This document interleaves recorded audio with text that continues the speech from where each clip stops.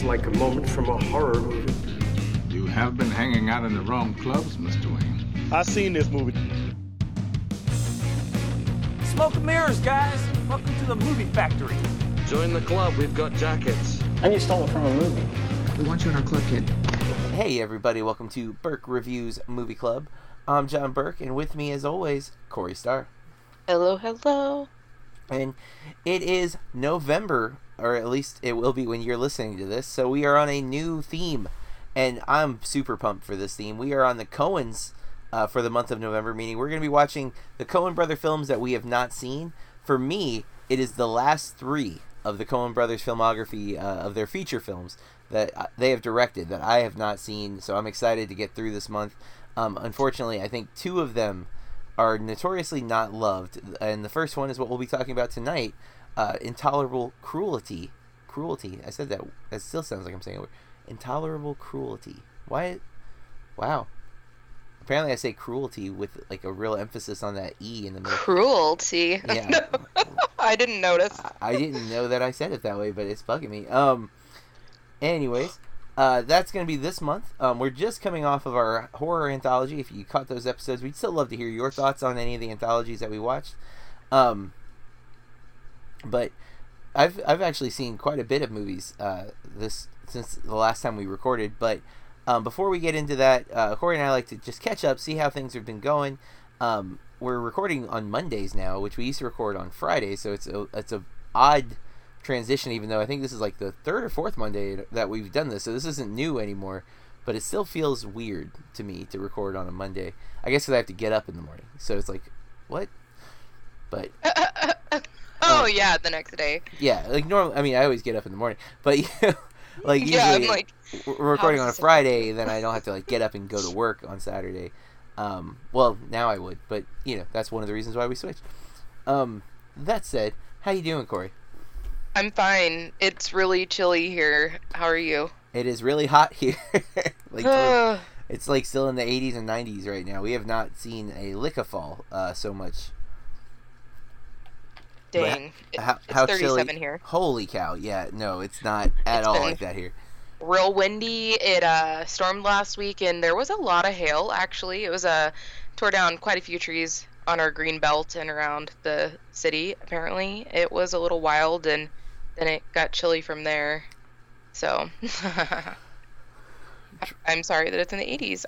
Let's like add our temperatures together and then divide them. I like the sound of that. I'd like it in the 60s or 70s where I can wear my hoodie, especially because my favorite hoodie is the one I got from Tribeca 2 years ago. But when I got it, it fit, but it was snug, and I don't really like my clothes to be snug. I like loose clothes. And now, after the 75 pounds that I've lost, it is very, very comfortable. I got to wear it when I was in Atlanta last week because it was cold in Atlanta. And I was super comfortable. Like, just like, this is what I'm talking about. Like, it fits very well. And I don't think I talked... Have we recorded since? Yeah, I guess we did. I don't think I talked about my big triumph, though, was flying. Because when I went to Tribeca last year, as soon as I sat down, I could tell that I was going to need a seatbelt extension because I was that chunky. And it's embarrassing to have to ask for that. Like, at least it was for me. And what made it worse is when I went to ask, as I was asking, the flight attendant was already nodding yes, like with this kind of like, I knew you needed that kind of like nod. Jerk! And she was very kind, but still, like, I got the vibe. She's like, yeah, I thought you might, kind of like thing, right? And then when we flew to Atlanta, I was not only did not need the seatbelt extension, but I had several excess inches on the seatbelt. That I took a picture of the excess because I was like, oh yeah, less than a year since I flew last, and I don't need the seatbelt extension because I went to Tribeca in April. Yeah, I'm saying last year. It's still this year. In my head, years go by school time. So oh yeah. So it's a new year because I went during the last school year. But it's this year. But yeah, so like 6 months ago, I was needing a seatbelt extension. Now no longer. Mainly exercise and low carb diet. I would say keto, but it's not. I'm not as strict about it as other keto people. I was though for 2 months. Like I was real solid, hardcore keto, and then like I'm not pushing like fat. Like when I was doing it hardcore, I was taking like MCT oil every day, like stuff like that. So I'm not doing that right now. I'm not taking really any supplements except for like a daily vitamin, and an occasional protein shake because I'm working out a little harder. I started circuit training last week, so I had to do a lot of reading and watching videos to kind of understand like the process. But I knew it's like cardio and muscle, like, and you're doing like cycles through a circuit, and boy, I have not been this sore for a while working out, and like, I mean, I'm smelling a little bit like an old person right now. I got icy hot on my back, but but that, and then I started my new part-time job for a retail company. It's been a while since I've worked retail, especially on like at this level, because it is a box type of retail store, and I am working operations, which I've never got to do. So like, I pull online orders and other orders, like both for pickup, like in store, but also to ship out to wherever they are. And I had a blast. I've only worked doing that 4 hours so far, but I had a blast doing it. I was like really into it, and I like it a lot. And I don't know, I like retail to a degree. Like I really loved working at FYE, because I was selling product that I was really passionate about. Obviously, as I've devoted much of my life the last 3 years to this, 4 years now. But I don't know. I like the new job. It's simply part-time. It's seasonal, so it may only be for a couple of months, but to earn some extra money over the break, or not so much a break, but during the holidays. And I had a lot of fun, and I got a lot of extra steps in yesterday because of it, because I'm like running around the store to get product, and we're timed. You have like they're tracking to make sure you're getting stuff quickly. So you're like, you feel the pressure, and then the hard part is you're timed, but then you're also told not to ignore customers. So if a customer stops you, you got to help them, but your clock's still ticking, and that's a little bit of pressure that I didn't like. I'm like, I get it, but there needs to be some type of like communication that I am now helping a customer in store, which is a priority, so yeah. But it's not like I got fired or anything. I'm just still like, and I still was averaging. We get a star rating, like an Uber, almost, like at the end of it. Oh gosh, so, okay. But it's by the system, just like based on like speed, number of items, and I guess I'm assuming it takes into consideration like location in the store, because that's like sometimes you'll have an item on one side and then the next item's on the complete other side of the store. But again, not to sit here and talk about work, but I enjoy doing it. My coworkers seem really cool. I've only met, I think, 3 of the other operations people so far, but we got along with all of them very well. And of course, one of the assistant store managers was a coworker of Corey and mine at FYE, and it was really cool. I hadn't seen her until yesterday when I worked, and so it was cool getting to talk to her. And I won't deny, I had a proud kind of like parent moment, because I don't remember her exact age when we were at FYE, but it was still pretty young, like just out of high school. So like seeing her in like the second in command kind of position, I had a little bit of pride. And I'm like, yeah, that's right. You worked with me. Yeah. But anything else you want to say before we get into what we've been watching? No. Who's starting this week? You or me? I'll go. Okay. Okay, so I watched the last episode of Peaky Blinders for this season. Bill and I just started watching this BBC special called Rillington Place. It's on Shudder. It's a 3-part special. It has Tim Roth in it, and I can't remember all the other actors. There's one other actress that's kind of famous, but I can't remember her name. I watched the latest episode of Creepshow. I'm pretty sad that it's only 6 episodes for this season, and we are already going to be getting episode 6 this week. I went to see Lighthouse yesterday. Lucky. I don't really know how I feel about it. I've heard that it's weird, but I'm a fan of the actors, and I love A24. Same. It's just nowhere near me. Yeah, it's a beautiful movie, and it. That's all I'll say. All right. Yeah, I don't want to spoil it. I had one more. Oh. No, you're good. No, like the cast was great. And then I watched a documentary that was suggested to me. I went to a puppet show on Friday night. Uh-huh. This is my second year doing it with my friends. It's the Horrific Puppet Affair, and each year apparently they have a theme, and this time it was ghost stories, and I think they like had people from the community like submit stories, and then they did a puppet show or did like, some kind of performance to it. So that was pretty cool. And my friend suggested that I watch Hail Satan. Oh man, I've had a student recommending that movie to me like crazy. I love it. I loved it. I felt super energized after watching it. Wait, is that the documentary? Yep. Oh, I'm sorry, that's not the one. A student. I know this movie from other film people, but I've heard good things about it. Yeah, I loved it. When they started talking about it, I was like, we don't get political, we don't get religious here, but I'm glad that I watched it. It's on Hulu. Oh, I need to check it out then. Yeah, it's super good. Like, I had so many things I needed to do, and even to go to the restroom, and I just couldn't get up to like stop watching it because it was just so interesting and so like thought provoking. And it's like an hour and 30 or an hour and 37 minutes. Perfect for Corey. Yeah, and that's all. As per usual, I've been watching YouTube in the background when I'm working, but I totally had something I was gonna say. I have my list of movies, but the other thing is, on Thursday or Friday, Call of Duty Modern Warfare came out, and it's the first first-person shooter that I've cared about that has cross-platform. So like we can play. It's the first Call of Duty for sure. So like I got it on Xbox, but I can play with my friend who's on PC. I can play with my friend on PS4, and we can all party up and play. The one thing they've not done well is there's no party chat for that scenario. But you could use like apps like Discord or whatever to make it happen. But ideally, it would be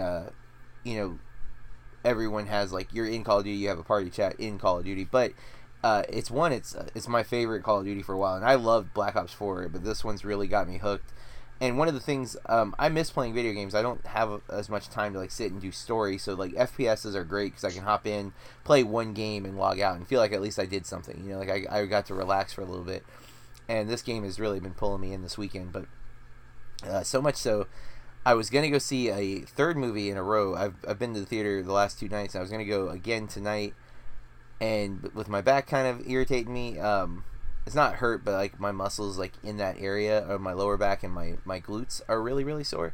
And so like the movie theater seats at our theater are not the most comfortable. They're kind of old. They're not uncomfortable, but like with the soreness, they are... I barely made it through the movie last night that I will talk about momentarily. And not because of the movie, because I was just super uncomfortable. Like I was in odd pain trying to find like a position where I was not like stinging my muscles. But so I ended up just staying home and playing some Xbox tonight. And but otherwise, I've seen quite a bit of movies. I watched The Body Snatcher. Which I can't remember if I watched that before we recorded last week or not. I think I might have.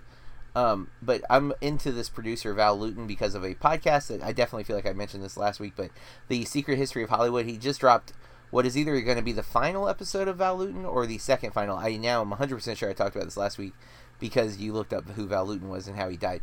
But I watched that last Monday right before we recorded, so my bad for bringing it up again, but definitely wish people would check it out. As I've also been following the Blank Check podcast, we are almost done with the films of Hayao Miyazaki, so I watched Ponyo for the first time. Corey, have you seen Ponyo? No. Well, first of all, Ponyo loves ham.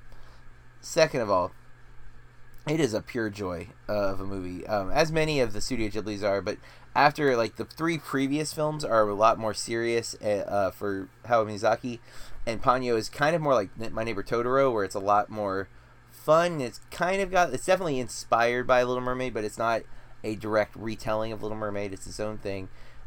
Gorgeous as per usual. Just a blast of a movie. Definitely recommend checking it out. Then I went to go see a movie on Thursday, and I was going to see one of the movies that came out, but I just missed like all the start times, and I had not seen Jexi, the Adam Devine rom-com where he gets a new phone and the AI is kind of snarky, and the AI is voiced by Rose Byrne, who I am always a big fan of. The movie also has Alexandra Shipp and Michael Pena. It's not perfect by any means, and it has some really noticeably bad cinematography, which was surprising, because it's just like they really needed a tripod, or they thought they didn't need a tripod. Either way, really shaky in dialogue sequences, and it was driving me nuts. But there's some good stuff in Jexy, especially if you like Adam Devine. I tend to find him funny, and I found him funny. I had a good time. It was a small crowd. I think there were 2 other people in the theater with me, and we all were laughing at a lot of the same moments, and it was a nice little experience. And I got lucky because the movie left the theater the next day. So if I hadn't gone Thursday night, would have missed my chance to see it in the theater, which, again, it's not one you got to rush out and see or anything, but if you like Divine, it's definitely worth watching. I watched the movie we're going to be reviewing, and then I made a mistake, Corey. I made a huge, terrible, awful mistake, and I went to see Countdown on Saturday night, The Late Show. So, listeners, if you don't know, in our area, traditionally, horror movies on a weekend night are full of crappy people who do not know proper movie etiquette and will make they are there for their experience, and they do not care if they ruin yours. There were at least 30 teenagers together, but they did not all sit together, yet they were still together. They were talking across the auditorium to each other.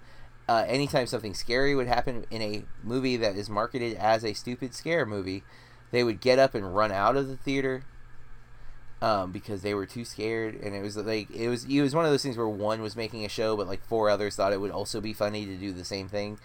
They rotated who did it. Like, they didn't all get up at the same time, but several did. They commented where the room could hear. And what made me upset is that the traditional policy for our theater is about every 30 minutes, someone, an usher or whatever, walks in, walks down the aisle, checks the door, comes back up the other side, and stands for a moment. I think they do a count to make sure the right number of people are in the theater based on ticket sales. And they do that even when I'm the only one in the theater. They knew there were this many kids coming into this horror movie, which is a PG-13 horror film, so my first mistake was not paying attention to the rating on this film. But then they didn't show up in the theater for a good hour, and that's unusual. And it felt maybe intentional, like they knew they were going to have to deal with this, but they were avoiding it, because like, it's like 30-1, how do you combat this, right? Which is why I didn't even bother to complain or try to like shh, because it was just like, it's a losing battle, it's just going to make a bigger scene. I just had to take it as Movies Unlimited. If I really want to come back, it's free for me to come back, but it was one of the worst experiences as far as the audience I've had. I think I'd put it 3rd worst all time.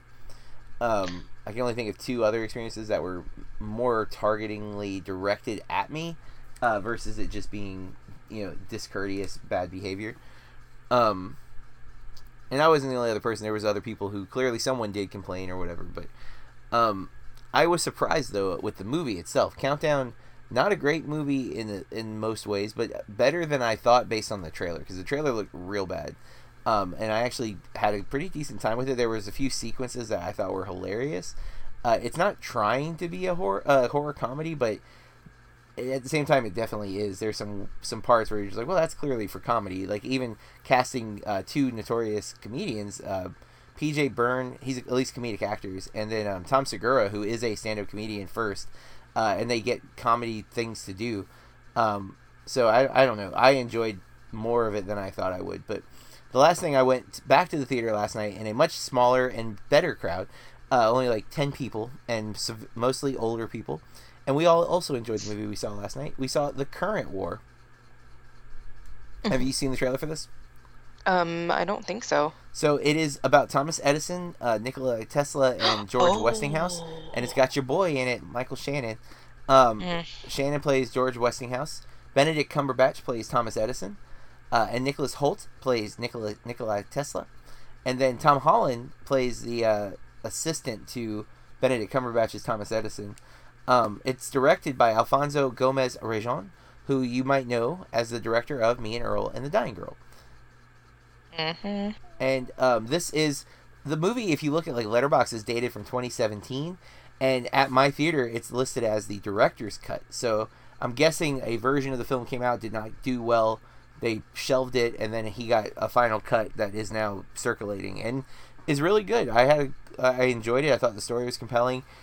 He gets some of his kind of unique cinematography stuff that he did in The Mean Earl shows up here as well. Not as quirky, but still it's there. So I could see some people not liking it for that. But I overall enjoyed it. I thought some really solid performances. Catherine Waterston is also playing Mrs. Westinghouse, Michael Shannon's wife, and I tend to like her and stuff. So yeah, if you get a chance to see it, I say give it a watch. I've totally forgot to. Sorry, I do this every time. It's okay. I even made my list ahead of time, but I rewatched The Dead Don't Die. I want to rewatch it. I've not rewatched it yet. I just think it's so funny, and I think that if people don't like it, then they're wrong. I mostly agree. I mean, I agree with it being very funny, and it really appeals to my sense of humor. And Corey and I are maybe unabashedly Jim Jarmusch fans from the films we've seen of his, which are several. We haven't seen all, but we've seen several of his. Mm-hmm. And also, Adam Driver becomes more and more of a favorite actor of mine as I get to see him doing things. But yes. Well, with that, wait, you said 2. What was the other one? Oh no, just that one. Oh, okay. Well, let's get to the stats of our movie for the week. Intolerable Cruelty came out in 2003. It is rated PG-13. It's a beautiful gold digger matches wits with a shrewd Beverly Hills divorce lawyer who is increasingly attracted to her. Has a 71 Metacritic, so I was mistaken. I thought this was a lower film for them, but 71's solid. 6.2 IMDb user score. Stars George Clooney, Catherine Zeta-Jones, Billy Bob Thornton, Jeffrey Rush, Cedric the Entertainer, Edward Herrmann, and I think that's... Oh, well, Richard Jenkins has a small part, but he's always great no matter what. Underutilized. What were they thinking? Yeah, well, he might have been filming something else at the time. But directed, of course, by Joel and Ethan Coen, because every movie we watch this month will be directed by them. And they are on the list for screenplay, but with several other writers. So this was not their original story, I'm guessing, that they got a hand on a script and adapted it. If you're new to the show, what we start with is a spoiler-free, just kind of our initial impressions of the movie, and then we will get into our spoiler review with plenty of warnings, so no panics. Corey, why don't you start us off? What did you think about Intolerable Cruelty? You are muted, Corey. Ooh! Started out strong. Went too long, and then... I just feel like it fell flat. I kind of feel the same way. I love the Coens. Like, I am a huge Coen fan, and this one not all the way. Nope. Bill watched it with me too, and the way that my day went, a friend and I had kind of made plans to go see a movie yesterday, and then that's when we went to see The Lighthouse, but I was kind of unsure if that was happening, so we started watching this one, and, like, it was really funny, and Bill was watching it with me, and he's like, yeah, I'll finish watching that when you come back home, and then, yeah. It kept feeling like it was going to end, but then it didn't end. Well, it takes a lot of... Like, we don't want to get into any spoilers, of course, but I think it's okay to say it takes some twists and turns with where you think it's going to go. And not for the worse or anything. It's just, it did feel a little long, and it's not. It's an hour and 40 minutes, so it's, like, actually pretty short. Oh, I thought it was, like, 2, at least. Yeah, no, it does kind of drag at times. It's a rom-com, so it's got that going for it, which I tend to like, but...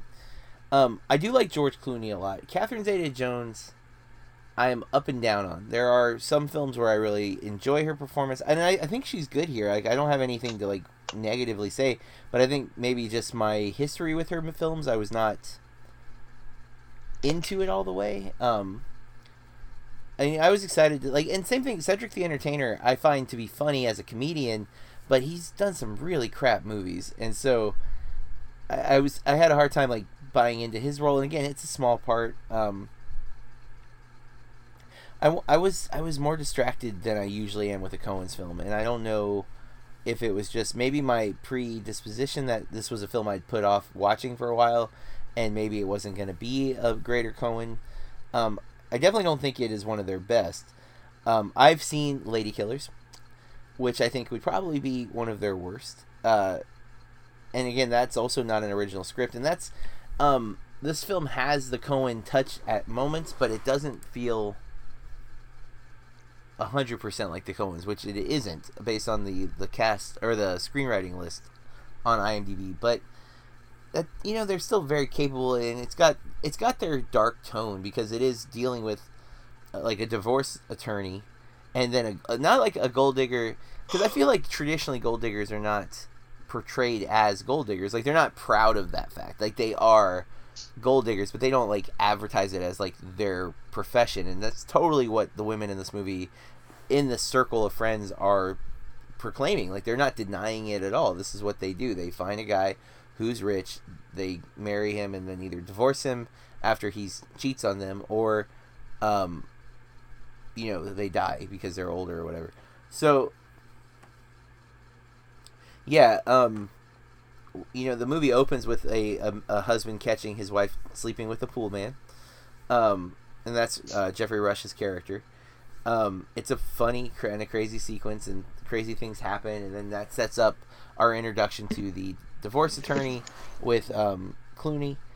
And all of that was fine. And even we actually see Cedric the Entertainer as the private investigator who's got a catchphrase that's obnoxious, but that's Catherine Zeta-Jones' husband.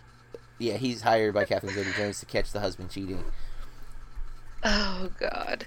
I just feel like so much of the humor in the beginning of the movie is just so perfect. It's so absurd and so ridiculous, but I just couldn't help but laugh. And then I don't really know what happened. Well, it shifts, I think, into the romance a little bit more. And I like Clooney. He's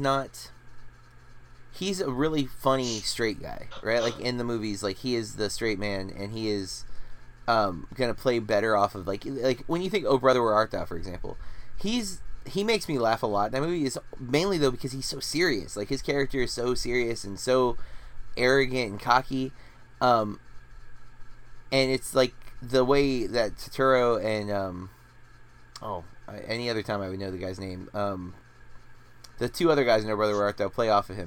And that's what I think's missing here, is that for the most part Clooney's humor in this movie is just by himself, and it doesn't work as well when he's not bouncing it off of something. And like Zeta-Jones is also doing that same kind of humor where it's kind of dry and it's very self-serious, and it when everybody else is not on screen, it's not as funny. I don't know who played his assistant. Looking here, yeah, I don't know who plays Clooney's assistant, but I actually liked the assistant a lot. I think when he was on screen with him, he helped make the scenes funny again. But like when Clooney was by himself or whatever, it just wasn't as strong. Fair. And there's a lot of plot. To me, it felt like a lot of plot. Like, it gets very M. Night Shyamalan-esque, you know? Yeah. It's just like all these weaving of like different characters and stuff. I thought that, you know, some of the like twists and turns were clever. I just felt like they kept going on and on and on and on and on and on. Mm-hmm. Yeah, I feel the same. So I think that's good for non-spoilers. Corey and I both, I don't think either of us disliked it, but it wasn't, it's not my favorite Coen's film by far, and even if I just were to look at their mainly comedies, I would still put this down a ways on the list. But yeah, that's our spoiler-free review. Corey? Guys, from here on out, we're going to talk about intolerable cruelty. I don't think I carry the E too long. In great detail, you've been warned. Alright, so I mean, I guess there's not a lot. I guess the twists are the spoilers. Well, I really liked the, like, opening. You know, like, that whole, what is he's a soap opera director or writer or something, and then he comes home, and he's wealthy enough. He's, you know, got a nice house and all this stuff, stuff and comes home to his wife shagging the pool man, and they don't even have the pool. Yeah, that was hilarious. I don't know. I thought that was pretty funny. And like the guy, all of a sudden, they're establishing that yes, he was having relations with his wife, and then all of a sudden he feels threatened, and he's all of a sudden got erectile dysfunction. Yeah. And then his wife stabbing him with his Emmy or whatever the award was. Yeah, it's like a daytime soap opera award or something like that, yeah. And then stealing his Jaguar, I don't know. Yeah, him shooting and just taking pictures of his butt because of the stab. Sorry, not just of his butt. With a Polaroid. And he was wearing pants. He was wearing pants.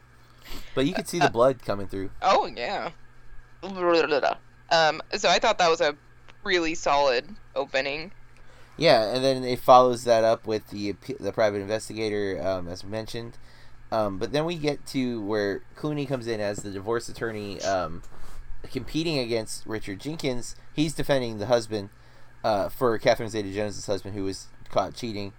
Richard Jenkins is her attorney, Freddie Bender, and he's good in those scenes. But yeah, like I like they're negotiating, and he like just Clooney's not really negotiating; he's just being like cocky. But I thought the scene played out very funny. And then Clooney gets like a crush on this woman he knows to be a gold digger ultimately. And that's kind of that's the rom-com, the meet cute sort of thing when, you know, they're at odds. There's no way these two can end up together because he knows what type of person she is.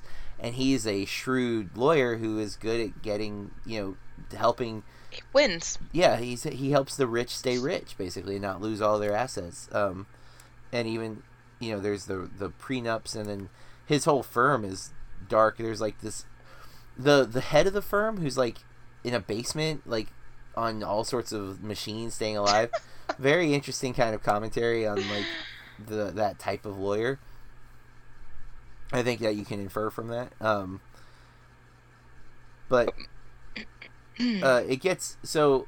She remarries.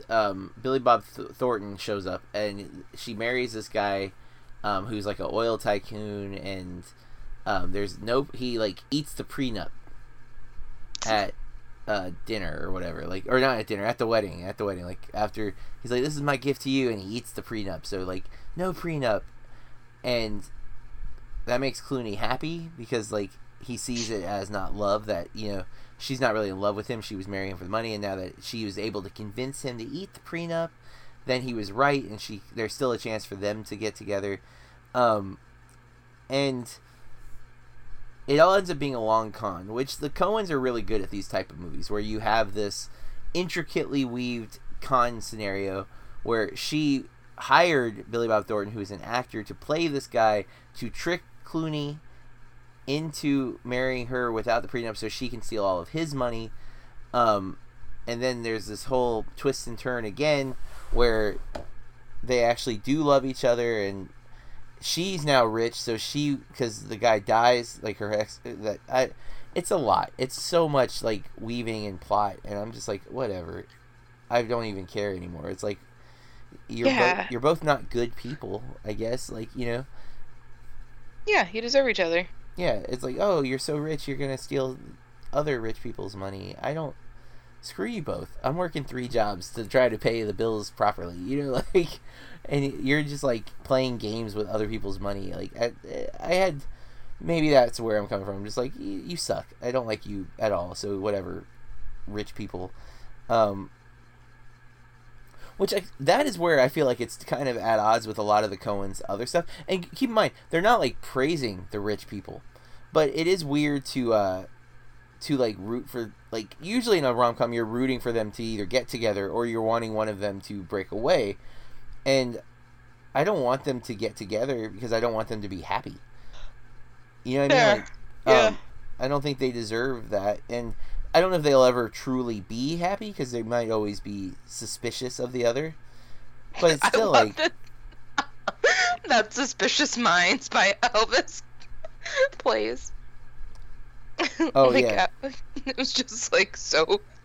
That was a good choice. I was like, Elvis, really? But it was just perfect. Yeah, well, the Coens, that's the thing. Like, most of my complaints are more for like my taste. than they are for like anything production wise or anything like that. Like I think it's very well made. It's very well acted. It just, and I love rom-coms, but it maybe like The Rich, and maybe even right now, you know, because in 2003 the economy was still doing pretty well. We hadn't hit the housing market crash. Like, you know what I mean? Like, maybe if we saw this when it came out, we don't have this kind of like bitter edge towards The Rich. And I'm still in college, so like I have no money. I'm still hopeful I'm gonna get a record contract in 2003. Like, yeah, maybe I'll be a famous musician and be rich, because, you know, musicians were still frequently rich at that time. Not really the case anymore either, you know. So maybe it's when this came out to when we're watching it that it just doesn't sit well. Okay. I mean, just a possibility, because again, you know, there's other movies where like I don't like characters. Like Don't Breathe was a horror movie from a couple years ago that you and I both. But my biggest thing was I didn't care if any of the characters survived because they were all awful people. Yeah. And I had just been robbed though. Like someone had broken into my house like a month before, and here's a movie where your protagonist get into a situation because they're breaking into people's houses. I had no empathy at all for them. I'm like, what do I care? Kill him, blind guy. Or, you know what, blind guy's horrible too. And that's a weird statement, but there's context to the movie that I don't want to spoil. Don't Breathe, because, you know, it's not what we're talking about. Old. Yeah, but, you know, it's like movies where the characters I have no empathy for, or I can't, you know, root for. It is very hard for me to like love, and I think that was part of this movie's issue for me. Is I'm just like, yeah, I don't think I can root for you guys to be together. So, you know, end the movie. That is all fair. I hadn't thought about that, but yeah, I definitely didn't feel, you know. And again, I think like the beginning, I was hooked. Like you said, like right away, I was like, all right, cool, let's watch this. This is gonna be fun. And then gradually I found myself like looking away from the screen and not really paying as much attention as I usually do. And I know I've been saying that a lot more lately, and I'm definitely busier, and movies at home have not been pulling me in like they normally do as often. But I also have examples of where movies have pulled me away from stuff where like, well, I'll put a movie on with the intent of it being in the background, and it will pull me out of what I'm doing because the movie's so well made. Like Ponyo did that. I put Ponyo on in the background as I'm working and stuff because I'm not going to write a review about it. I'm actually watching it so I can listen to a podcast. So I'm okay if I'm not giving it 100% of my attention, but yet it pulls me in. The Woman in Black that I threw on just as like background noise, I ended up getting really sucked into the story and like turning my computer off, you know, that kind of thing. Like, so it's possible for a movie to keep my attention even at home, even during this busy month. And this film just could not do it. Like, I was trying to give it my attention, and I was like, yeah, I don't really want to watch this right now, but I have to watch it. And that's disappointing, because, again, I am a Coens fan, and I think it's just, like, that opening, I'm laughing, I'm into it, and then gradually it feels more ridiculous, and it feels a little less, like, I'm not rooting for these people. I think if it were, like, Cedric's movie, like, if that character, you were following that private investigator... Nail your ass! Yeah, he's clearly doing well, but he's not doing as well as the people whose asses he is nailing, as he would say. You know, because he's a PI. He's not making millions. He's getting paid well because the people who are hiring him are rich, but he is not making as much money as they are. But, like, I'd be interested to follow his story a little more deep. Or... Richard Jenkins, who seems like the good guy in a world full of kind of assholes, you know, because he's an attorney, and so he doesn't seem to be as shady of an attorney as some of the other ones that we meet, you know. So I would follow his character around and maybe be more interested. So I do think it's the characters that we are following that just didn't work for me. Well, I think it's going to be a short episode because Corey has almost nothing to say. I forget exactly what the turn of events are, but I really thought that the movie was going to be over. Because I felt like when she's marrying Billy Bob Thornton's character, and then she acts like she's so in love and all this stuff, and then later on we end up finding out that he's a soap opera actor, and it was all a ruse.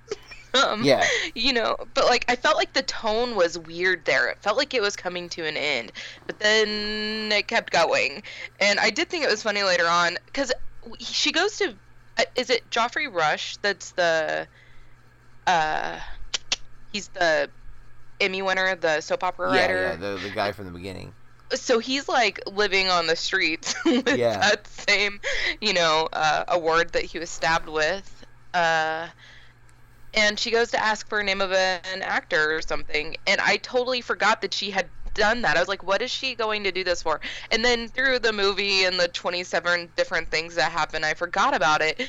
And then when he's like standing there watching the TV and it's revealed that Billy Bob Thornton's character was an actor the whole time, that was like a lot invested in that, that big huge wedding.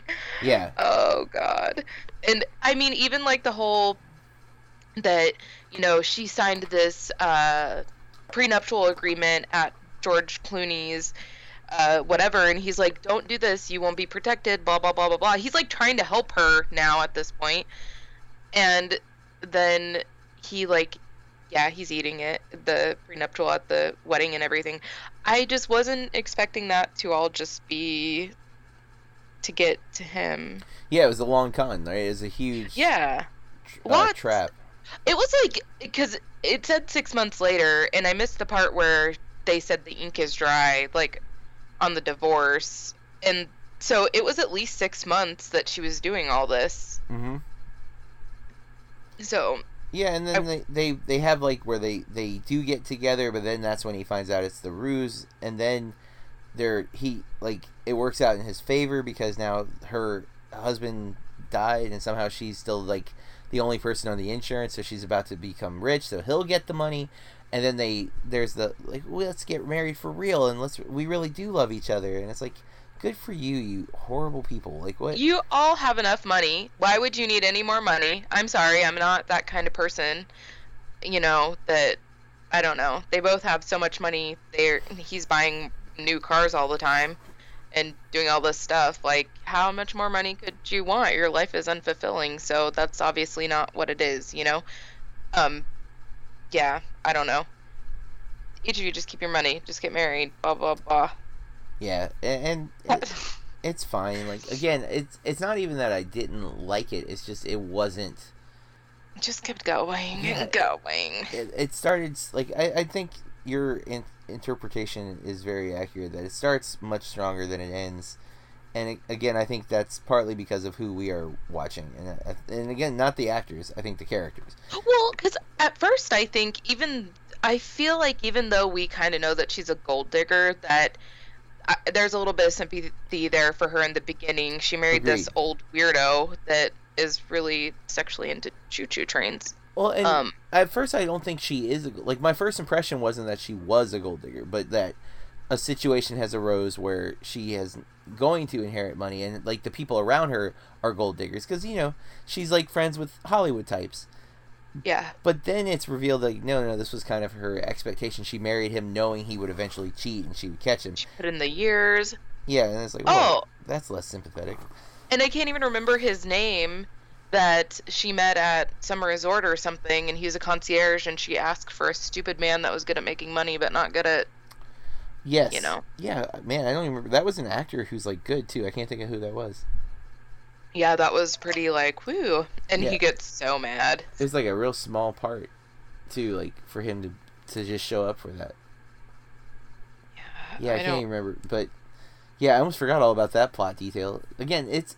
For a rom-com, the plot's very... too involved, yeah, I which think. Some rom-coms go for that. They go for this, like, extremely contrived scenario, and this one is definitely doing... Especially the con movies are also like that, right? Like, the plot's always a little ridiculous because it's like things have to work out so perfectly for the con to work, like you mentioned with the actor, he had to have never seen a soap opera before to not word, you know what I mean, like that, like, and again, I'm not saying people would, I wouldn't recognize most people on soap operas, but again, like, she's taking a huge risk by using a famous actor because there is a chance he knows him from that show. Like, what if Clooney was like a closet fan of that show or something, and she wouldn't have known it. But that's always the case with con movies too, so it makes sense to merge the two kind of genres together here, because rom-coms are traditionally, like the meet cutes especially, are very contrived and whatever, but it's Jonathan still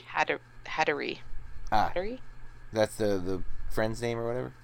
That's the actor's name. It's like Baron von Espy or something. Maybe I just... Heinz the Baron Kraus von Espy.